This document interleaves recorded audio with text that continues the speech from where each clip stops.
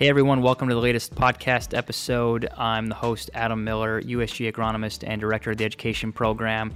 Got an awesome short episode today coming off of the heels of the US Open at the Country Club. We chatted with Mike Whan to really get an overview from his perspective on the success of the US Open, his vision for US Opens moving forward, and obviously touched base with him around the EJ Marshall platter that was awarded to Dave Johnson, Director of Grounds at the Country Club. Here's the conversation with Mike. Mike, first and foremost, we're coming off what I would say is, one of the most memorable U.S. Opens, certainly in my time at the USGA at the Country Club. Can you give us some thoughts and reactions about your first U.S. Open as CEO of the USGA? Yeah, I think, I knew how big they were, but now knowing it from the other side, from the inside, it's amazing how many businesses are actually happening at the same time. Merchandise is its own business. And what has to happen every day in replenishment and, the concert that happens, that's just merchandise. Course setup is so completely different than course operations, which is so completely different than hospitality. So we've got, 40 or so different teams running their own business that week.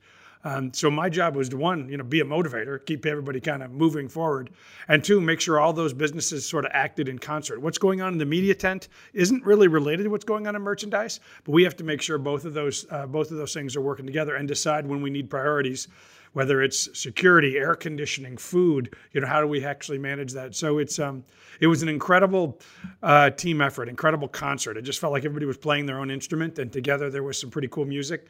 And so as a proud head coach, I guess, it was really just great to see, like most coaches, when you're winning, you're really not doing much. All your work is done before you get there.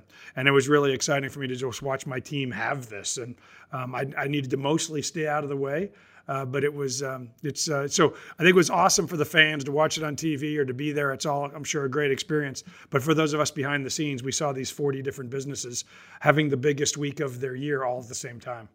Yeah, it's really cool. There's so much energy around the U.S. Open, whether you're going or working it. So I've always felt that too.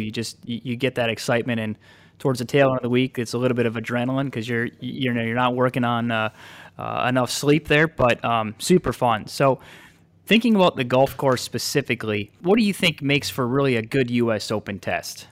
Well, in the case of the Country Club, it was a great throwback in history, not just for the USGA, and obviously the Country Club's connection is one of our founding 5 partners.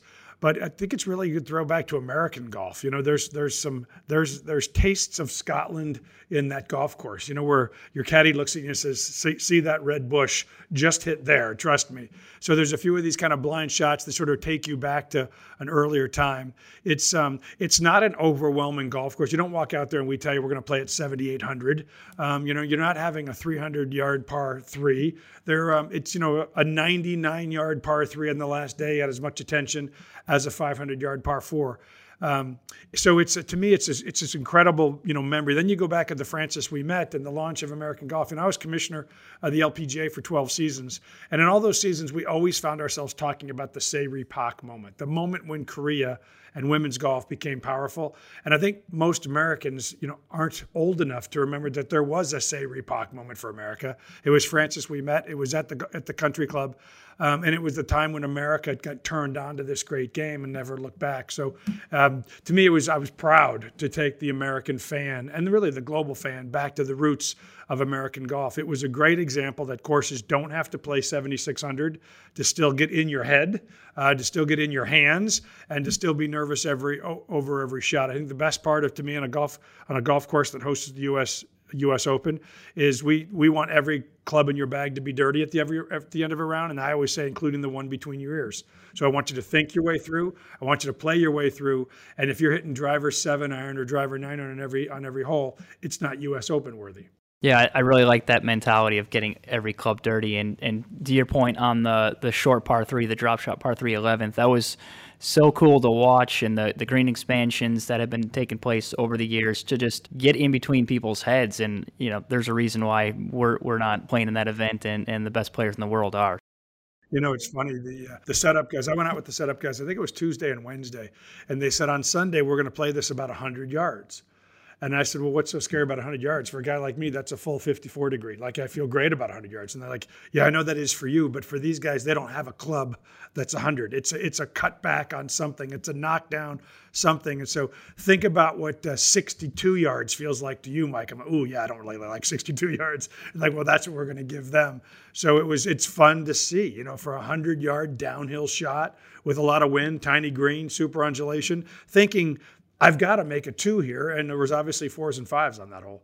So speaking of setup, and this is something that we hear an awful lot, especially during U.S. Open week and even the lead up to it, people are always sort of trying to guess what the winning score will be. And I guess, is that something that you think about? And can we set the record straight on if there is a target range in mind for a winning score? Yeah, we can definitely set the record straight that we don't sit down and say we want +1 or -4 to win. I mean, anybody who's ever done course setup knows that if you start with that in mind, you might as well just accept failure before you get started, because you don't know what's going to happen to conditions. Occasionally, somebody just goes unconscious, lights out. It's Tiger at Pebble. It's Rory at Congressional. I mean, sometimes somebody will just lap the field. So don't set yourself up for that kind of pain from the beginning. So what we say is we just want to make sure at US Open par is a really good score. So in other words, when you're standing on the tee of a par 4, you want to be able to say to yourself, if I can get out of here with a 4, I'm going to feel pretty good. That doesn't mean we're trying to make the average, par 4, rate 4.4 for the week. We just want to make sure that par is a tough and good score on every hole. I've said this many times, and certainly my setup crew have heard me say it. Once we have a plan, once we put that plan in place, we won't change during the week unless conditions really change, rain, wind, whatever. So what I mean by that is, I've said this many times, I'm pretty sure at the Super Bowl, they've never gotten together at halftime, the NFL, and said, gee, it's 31-28. That's too much scoring. Let's water down the field a little bit for the second half and see if we can slow down the scoring. They wouldn't do that, because once you give the field to the athletes, it's theirs to do whatever they're going to do. I feel the same way. Once the USGA gives the course to the athletes, it's theirs. And we don't want to insert ourselves into the competition. That's where you get yourself in trouble. And I know fans like to go, I can't believe somebody's at 600 at US Open. Get over it. As long as we feel like we're pushing these guys or these women to really play the best golf of their life to win, then the rest sort of takes care of itself. And choosing a score becomes you're chasing your tail at that point. Obviously the really cool story with Matthew Fitzpatrick winning both the amateur there in 13 and now the Open, and all the other big names that were up at the leaderboard on Sunday. We had, a really awesome moment at the conclusion of the championship. And people have felt, and this is something that I hear all the time in sort of the golf course maintenance world, people have felt for a long time maintenance teams really don't get enough recognition in their role, especially when it comes to tournament golf or championship golf. So Dave Johnson at the end of the U.S. Open receiving the E.J. Marshall platter, right up there with Matthew Fitzpatrick receiving the U.S. Open trophy was so cool on NBC, nationally televised. That was such a big moment. Can you give everyone some background on how this new award came about and, your thoughts behind it? Yeah, I mean, it probably doesn't shock anybody, but when I got here, I was given the script I'm supposed to say on the 18th green of all these championships. And it's the same script they've probably given to, the other Mike Wands, the other 7 Mike Wands for the last 127 years. And, you guys know me well enough to know I don't do well with a script. So, I finally said, hey, you can save some paper, stop printing this. Tell me who you want me to thank, and I'll take it from there. And so I remember kind of reading this first script, and, you thank the volunteers, you thank the community, you thank the members of the club, and then you thank the grounds crew. And I remember thinking, as a former grounds crew guy, and don't get me wrong, never a guy that's prepared a U.S. Open, but I used to hate members and member guests as a grounds crew kid, because the members got so anxious about putting on our best show. So we all worked twice as many hours those weeks. When I was at that Latin American Championship, we had like a party on the last day with the grounds crew. And I remember just looking around thinking how tired all these people were, but how proud they were. Nobody was going home. They were actually going out watching golf. When I was a kid, I couldn't get home to go to sleep fast enough. And it hit me right there, standing there, which is just saying thank you. The same way we thank volunteers and the member community. It just seemed to fall short to me. And if we can recognize the best amateur, if we can recognize who wins this event, I can't understand why we wouldn't recognize in a more USGA-like way the person who gave us the stage. And I'll be honest with you, I don't plan to give that award every year. I plan to give that award when I think the partnership and the service was gold standard. The one that I want every other greenskeeper to say, well, what did they do at the country club that was so specific? This is not going to be a medal that I just give out every year because we always do. This is going to be for the folks that went over and above, that partnered with us. Sometimes, we'll go to some clubs and they really don't want our input, so we find ourselves for 2 weeks in an argument over, things like hole locations and rough height. That's not what we're looking for. We're looking for the person that actually wants to learn with us and grow with us that week. And Dave was a great example. I said to my team, how do you feel here? And I said, if we were going to write a book about how to work together with the USGA and for them to learn and us to learn, he'd be chapter 1. So I said, well, if he's chapter 1, let's make him chapter 1 of the Marshall Platter. So it's the right thing to do. We should have been doing it for 100 years, but as my father used to say, never too late to start doing the right thing. So I thought, 2022 seemed like the right year to start a new tradition. Wrapping up on this one last question, and maybe it's putting you in a tough spot here, but I feel confident enough to do that. So people seem to absolutely love Brookline as a championship venue. Do you think more USGA championships will be headed to the country club in the not too distant future, specifically a U.S. Open? Well, more championships for sure. Whether or not it's a U.S. Open, probably some work to do with them and us in an aftermath. I mean, it's easy for us to love a U.S. Open, but I think the club has to go. The club was in euphoria on a Sunday night, but they have to go through and check with the town and the city and their members and make sure that decide. How quickly it's been, it was a long time since the last time we were there. It could be a long time the next time. But I think, it'd be crazy for any of us to say it wasn't a home run. It was. I know that the members of the country club enjoyed it as much as we did. I hope the city of Brookline did. I mean, we're a tough neighbor because we roll in with, 40,000 of our closest friends every day. So that sounds great for us. But if you live in Brookline, you might say, please, not real soon.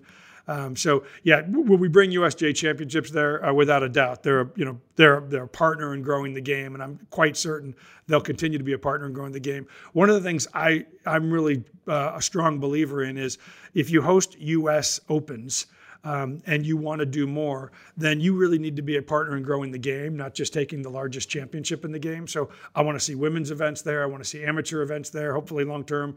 I'm not looking for somebody to host the U.S. Open. I'm looking for somebody who's going to be a partner with the USGA in growing the game. So that's where I think, when you look at what we've done with Pebble and Oakland Hills and Oakmont and Marion and Pinehurst, of course, when you look at the list of championships, obviously they're hosting an incredible list of U.S. Opens, but they're hosting women's Opens, they're hosting women's amateurs, they're hosting team competitions. Those are partners in the game, not just a one-off host. I think the country club could be a partner in the game, but that'll be up to both sides to determine after we kind of dust off from an incredible 2022.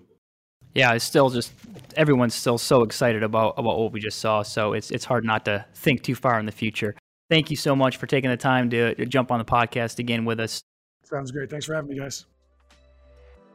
Thanks for listening to the USGA Green Section podcast. Be sure to subscribe, listen, and rate us on Apple Podcasts and Spotify. You can also keep up with the latest content on Twitter and by subscribing to the Green Section Record, our digital publication that's published twice a month.